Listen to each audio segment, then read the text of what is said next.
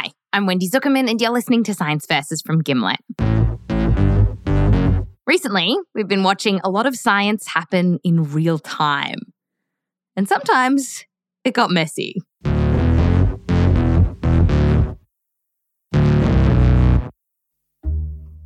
During the pandemic, we've seen experts tell us things about whether we should wear masks or how dangerous surfaces are, and then seem to flip-flop as more evidence came in. And this back and forth, it can be confusing, but it's also how science is supposed to work. Scientists pushing each other, making sure that the evidence really holds up. And as confusing as it is to be in the middle of it, what's worse is when science doesn't work this way. And that's the story we're telling you about today. It's a cautionary tale of what happens when the nerds fall down on the job. When one voice, a scientist with a very bad idea, gets amplified and goes basically unchallenged. And there are terrible consequences.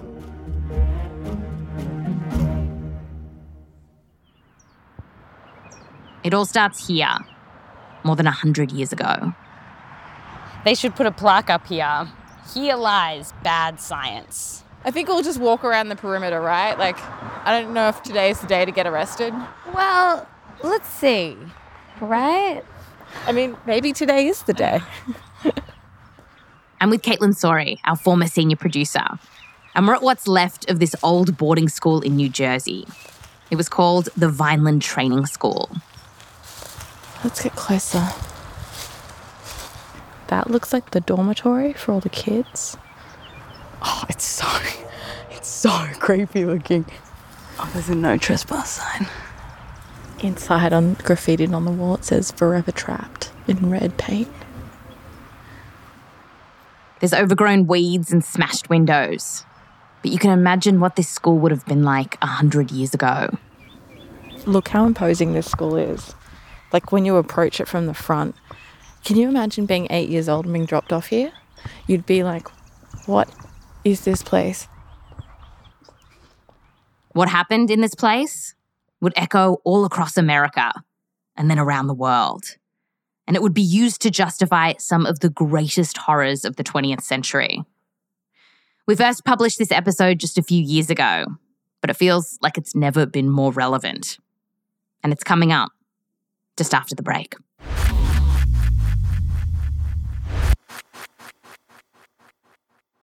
This episode is brought to you by Indeed.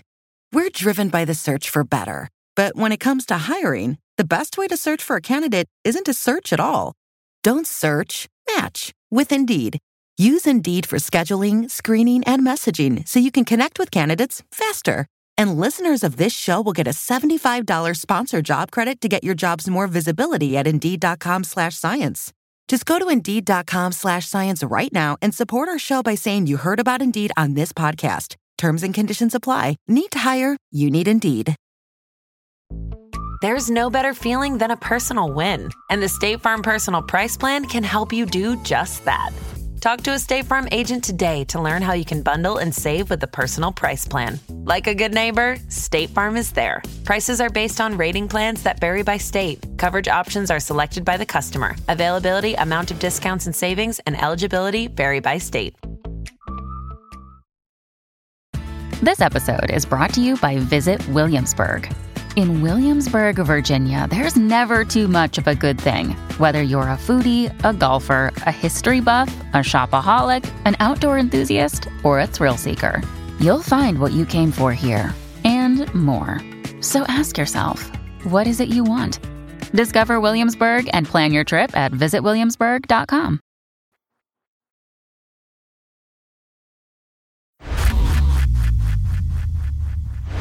Welcome back.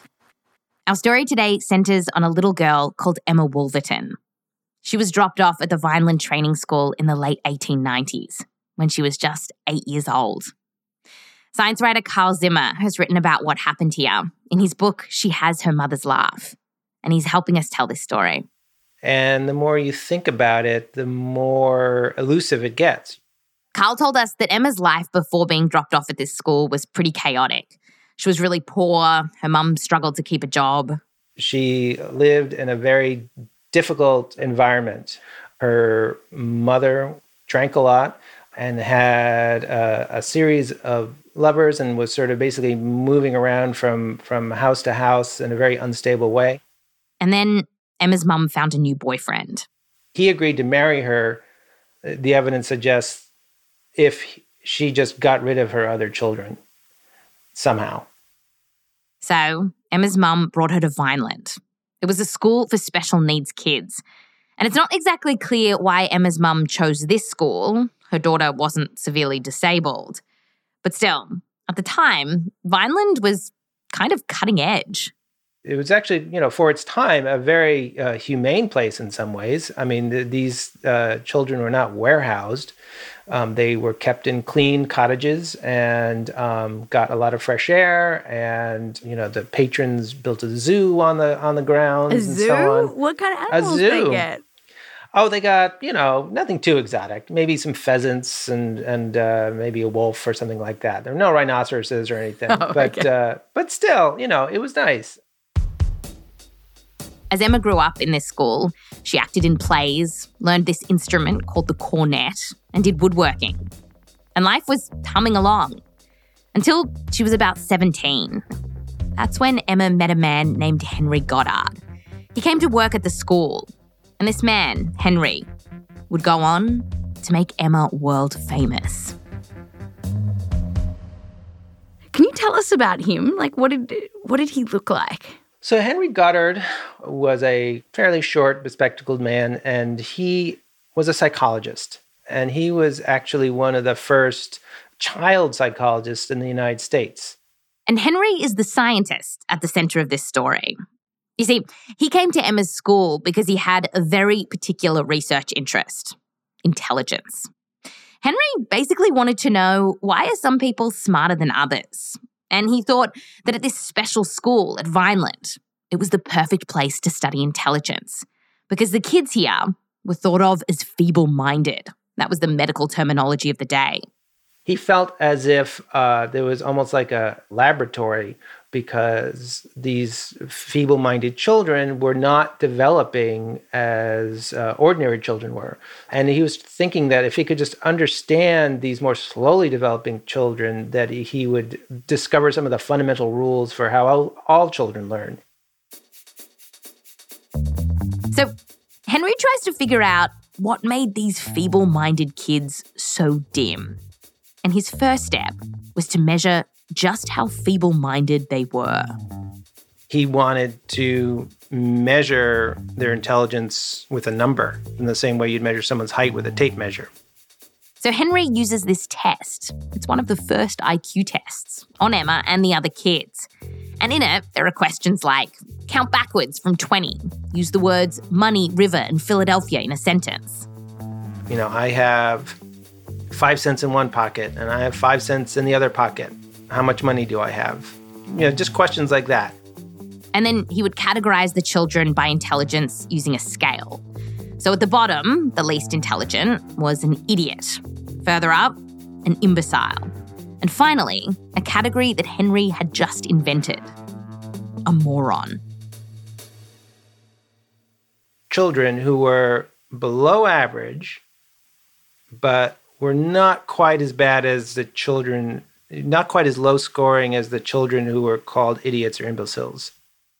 In Henry's mind, imbeciles and idiots were obviously stupid. But morons, although they were a bit dumb, they could still pass as normal. And by the way, we know by today's standards, this is straight up offensive. But 100 years ago, this was science. So guess who Henry puts in that category of moron? So Emma was a moron, according to Henry's judgment. Yeah, the little girl abandoned at Vineland as a child, she was a moron. And now that Henry had neatly categorized the children and Emma into a taxonomy of idiocy, he had to figure out the question of why.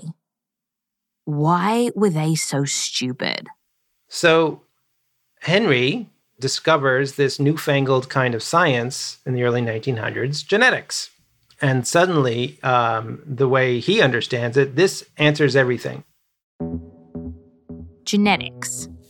Scientists at the time had this really basic understanding of what genes were. So they knew that certain traits were passed down through generations, like how tall you were, and they were starting to suspect that other things were linked through genes as well.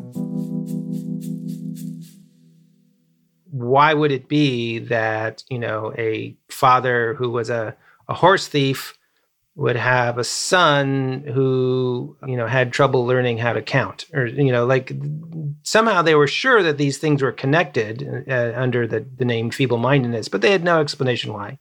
And this was Henry's theory, that there was a gene for feeble-mindedness that was carried on from one generation to the next. And he decides that he's going to use the kids at Vineland to make his case. He figured, I just need to go out and do some research, and I can prove to you that feeble-mindedness is just genetic, and that you just inherit it the way you might inherit your eye color. Henry ends up zeroing in on Emma as the key to his theory. So one of his assistants had started tracking down Emma's family to see how many morons were in her family tree. And the assistant comes back with some very exciting news. News that would send Henry's ideas into the scientific stratosphere. Emma Wolverton's family is actually one big giant experiment. Here's what the assistant found. There's this big split in Emma's family tree. And it all started when one man had children with two different women. The man who started this whole thing, Emma's great-great-great-granddad, was a revolutionary soldier. Joins a militia, and they stay one night in a tavern. He gets drunk, has sex with a tavern wench, and then goes off on his merry way. And that tavern wench, she was feeble-minded. She gets pregnant with a kid that grew up to be known as Old Horror. You got to be really bad news to get a nickname like Old Horror. So Old Horror, among other things, liked to get drunk, and people would buy him drinks if he would go vote for whoever the candidate was. And he was very happy to vote early and vote often. And in fact, that tavern wench didn't just spawn one degenerate. Her descendants were feeble-minded as well. She spawned a dynasty of morons. There were horse thieves, brothel keepers, criminals, all in all, more than 100 degenerates, going all the way down to little Emma Wolverton. But that wasn't the end of the story here. Because you see, there was another branch of the family tree. After the revolutionary soldier left the tavern wench behind, he then went on to marry another woman. The right kind of woman. He goes off and has a very, upstanding life. He marries a woman of good Quaker stock, the way it's described, and then they have lots of kids who have kids of their own, and they're all upstanding citizens and people of prominence and so on and so forth. On the good side of the family tree, there were all kinds of successful people, doctors, lawyers, judges, and they married into the best families in their state, including a family where someone signed the Declaration of Independence.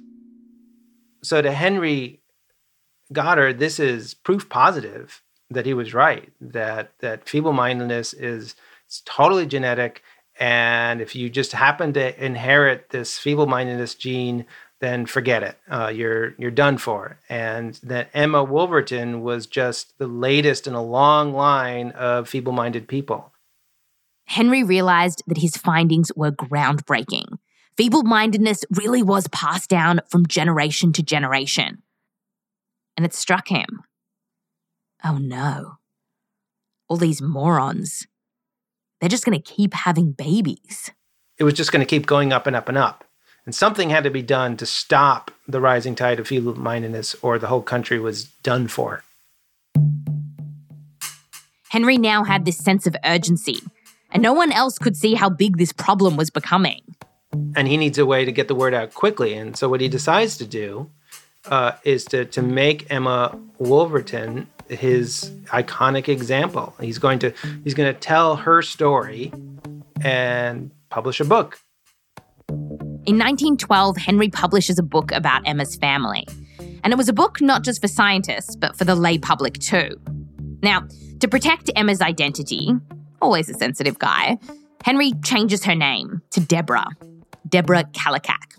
Kallikak being a mixture of two Greek words that mean beautiful and bad.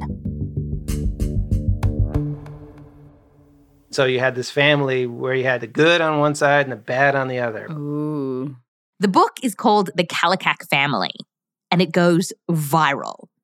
Well, viral for 1912.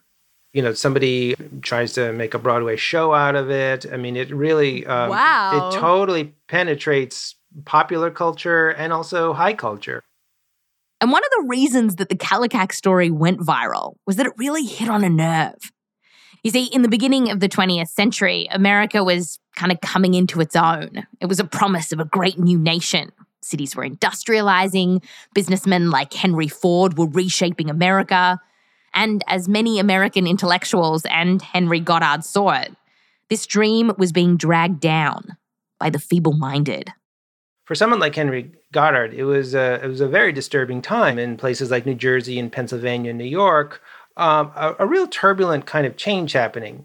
You had white families who had been there since colonial times shifting from farms into the cities. And as they were going there trying to get work in the factories, there was a huge amount of poverty that they were suffering from. On top of this, there were waves of immigration. New people coming in from Asia and Eastern Europe that many Americans were worried about. Waves of immigration that were starting to come, not just from England, but from other countries like Italy or Russia and so on. And I can't tell you how many people felt that there was this rising tide of feeble-mindedness in the country that had to be controlled if the country itself was going to survive. In Henry's book, The Kallikak Family, he wrote, quote, "There are Kallikak families all about us. They are multiplying at twice the rate of the general population.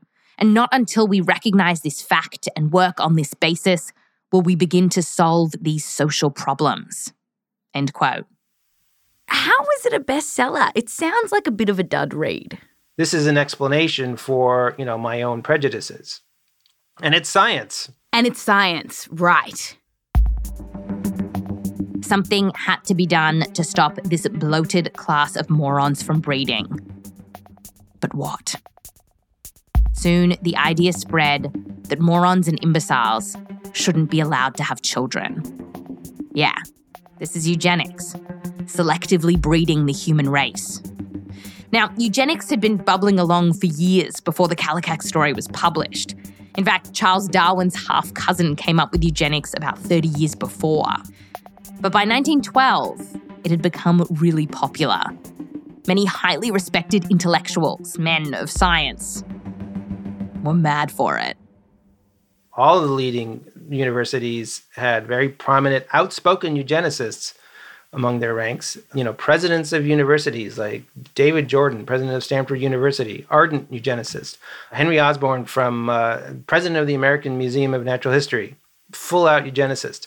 So you can't say that this was some odd little perverse idea that just a few people had. This was mainstream. When you go through the list of notable eugenicists, it reads like a who's who of the early 1900s. Like Alexander Graham Bell, the guy who patented the first telephone, he was a eugenicist. Margaret Sanger, who led the fight for birth control, she was a eugenicist. And even Helen Keller, who was blind and deaf, she was a eugenicist. And all this popular support to stop the morons from breeding, it wasn't just talk amongst highfalutin intellectuals. It led to real laws where the so-called morons were actually sterilized by the state. And that meant for men, vasectomies, and for women, cutting or tying fallopian tubes. And while some of these laws kicked in before The Kallikak Family was published, after the book came out, more and more states started passing laws to make sure that some morons couldn't have babies. So this book was actually extremely influential. And Henry Goddard himself actually lobbied state governments to put sterilization laws on the books. And when some questioned what was happening in the highest court, the Kallikak story showed up there too. In the 1920s, a case challenging these sterilization laws went all the way to the Supreme Court. The case focused on an 18-year-old woman from Virginia called Carrie Buck. Carrie was raped and then got pregnant. She ended up having the baby out of wedlock and was deemed feeble-minded and sexually promiscuous. The state wanted to sterilize her. The state of Virginia, defending sterilization, actually presented the Kallikak family, the Buck, as part of their evidence to the Supreme Court. Carrie lost the case. The justice wrote, "It is better for all the world if society can prevent those who are manifestly unfit from continuing their kind." Carrie's mother and baby were also considered feeble-minded. And so the justice finished up by saying, quote, "3 generations of imbeciles are enough," end quote. And the Supreme Court said, yeah, go ahead. Go off and sterilize. Carrie was sterilized. And as a result of this judgment, now states could just keep on sterilizing so-called feeble-minded women and men. And all this would pave the way for the mass sterilization of Black, Puerto Rican, Mexican, and Native Americans, which went on for decades. And back in the 1920s, while Henry's book was being brandished by politicians and lawyers and used to justify sterilizing America's poor and unwell, the story of the Kallikak family had become world famous. And it even makes its way across the Atlantic, where by the 1930s, it reaches an up-and-coming group of populists. The Nazis. Ist die amerikanische Familie Kallikak. That's coming up, just after the break.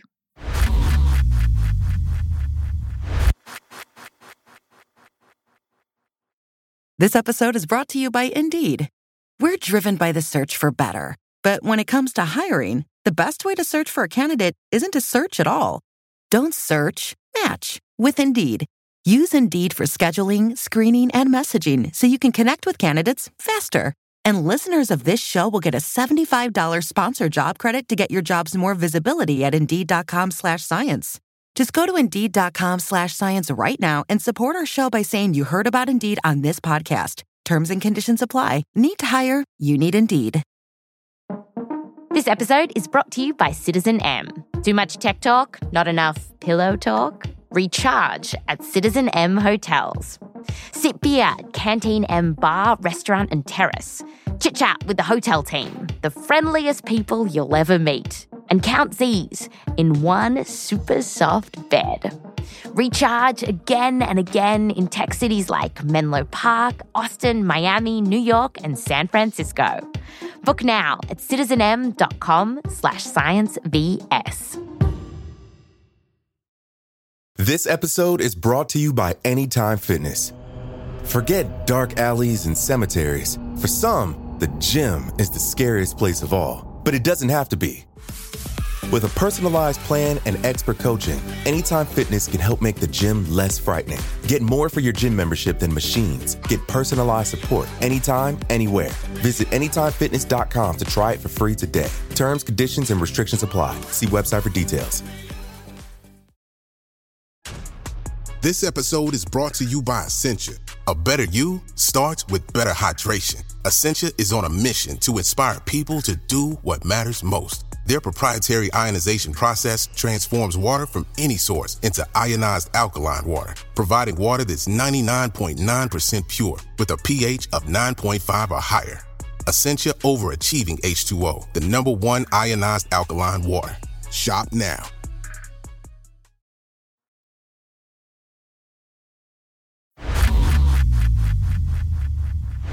Welcome back. So we've heard the story of Emma Wolverton's family tree, aka the Kallikak family. It's a tale of how one bad apple, one feeble-minded wench, rotted the entire family tree, spawning generations of morons and freaking out America. The story supported sterilization laws and spread across the Atlantic into Nazi Germany. Die Nachkommen des Leutnants Kallikak. This was a Nazi propaganda film, Das Erbe, or The Inheritance, and it was broadcast just after the Nazis got into power.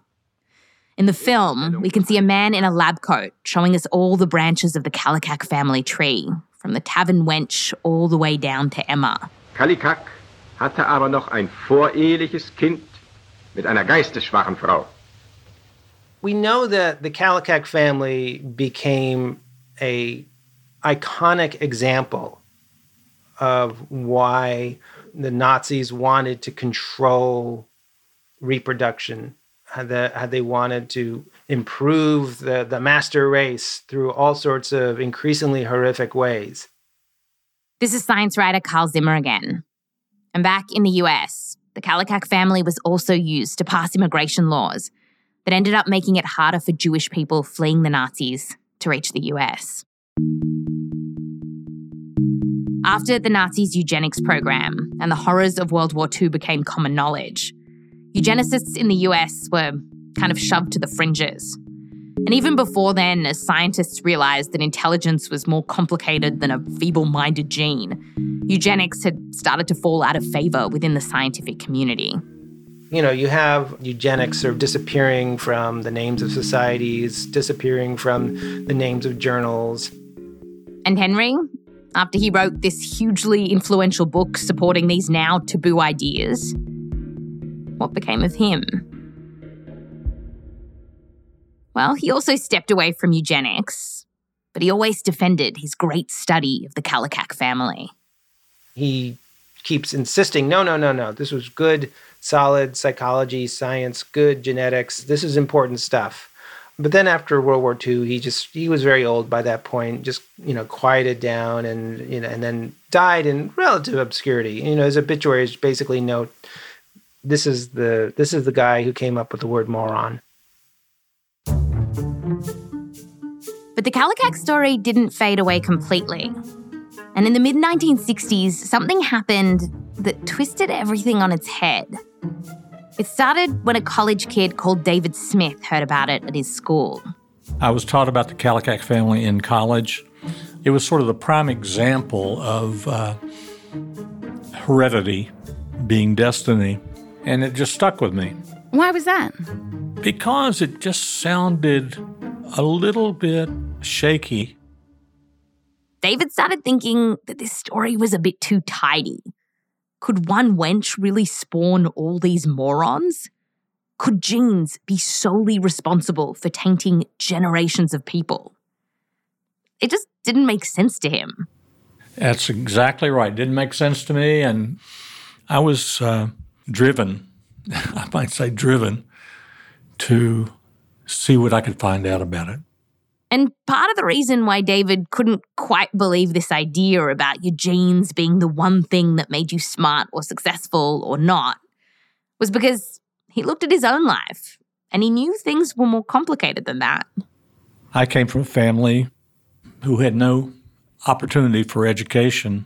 My mother was a housewife. My father was a machinist at a railroad company. And sometimes I felt all I could hope to do was work for the railroad like my father had. David saw his family in the Kallikaks, and it felt kind of personal. David ultimately became an academic. He's now an emeritus professor at the University of North Carolina in Greensboro. And back in the 1980s, he wanted to know more about this Kallikak family. His first step was uncovering who Deborah Kallikak actually was, because back then her identity wasn't public knowledge. So David went searching for clues at Vineland Training School in New Jersey, that place where we started the show. I went to the institution where she had been institutionalized and didn't get any leads there.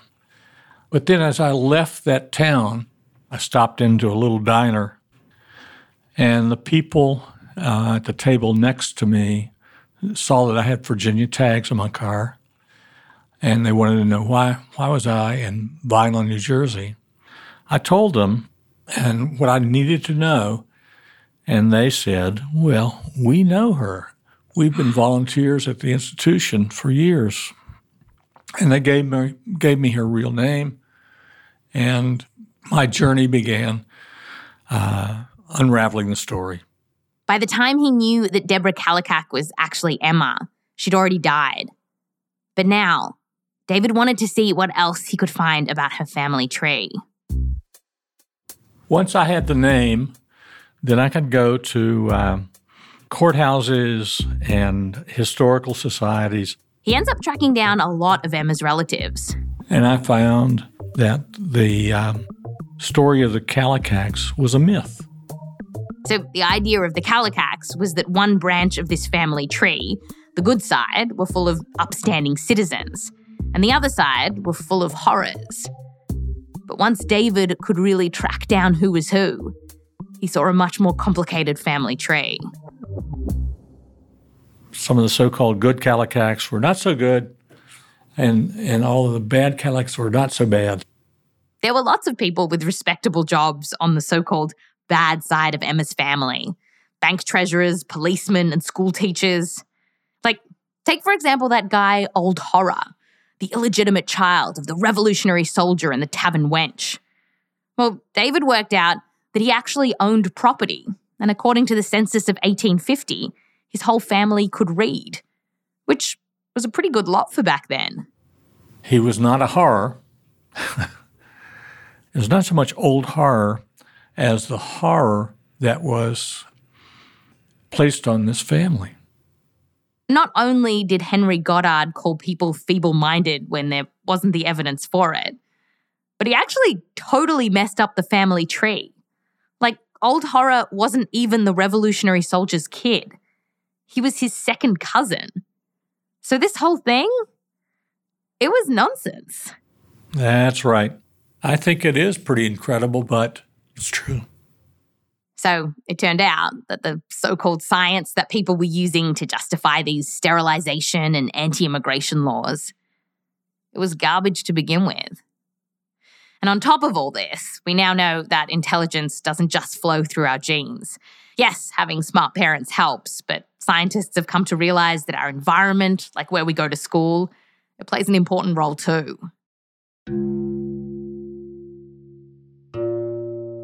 David managed to learn even more about the life of Emma Wolverton, aka Deborah Kallikak.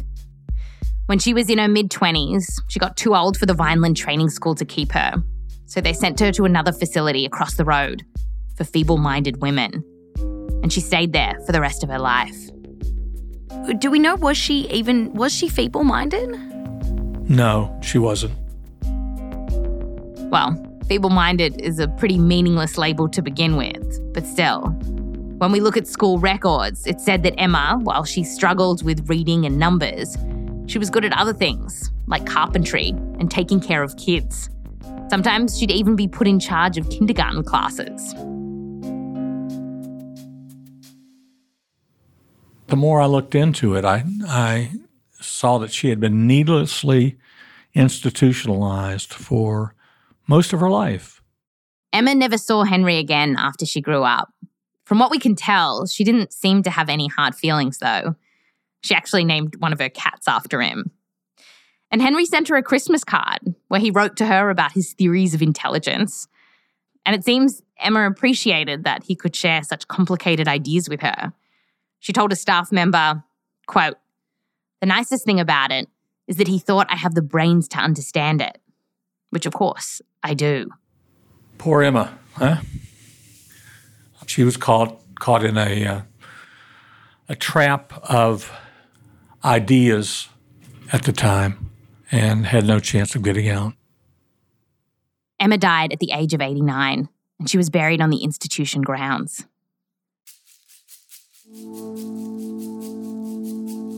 The story of the Kallikak family is like this fable of how even the smartest people of the day, the scientists, the intellectuals, can get swept up by their own fears and prejudices.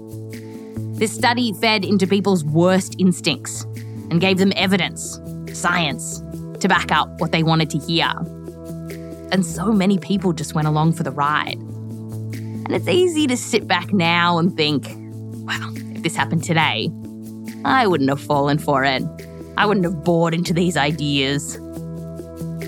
But I do wonder, if we were making science verses back in 1912, would we have shot down the story of the Kallikak family? Would we have seen this for what it was? I don't know.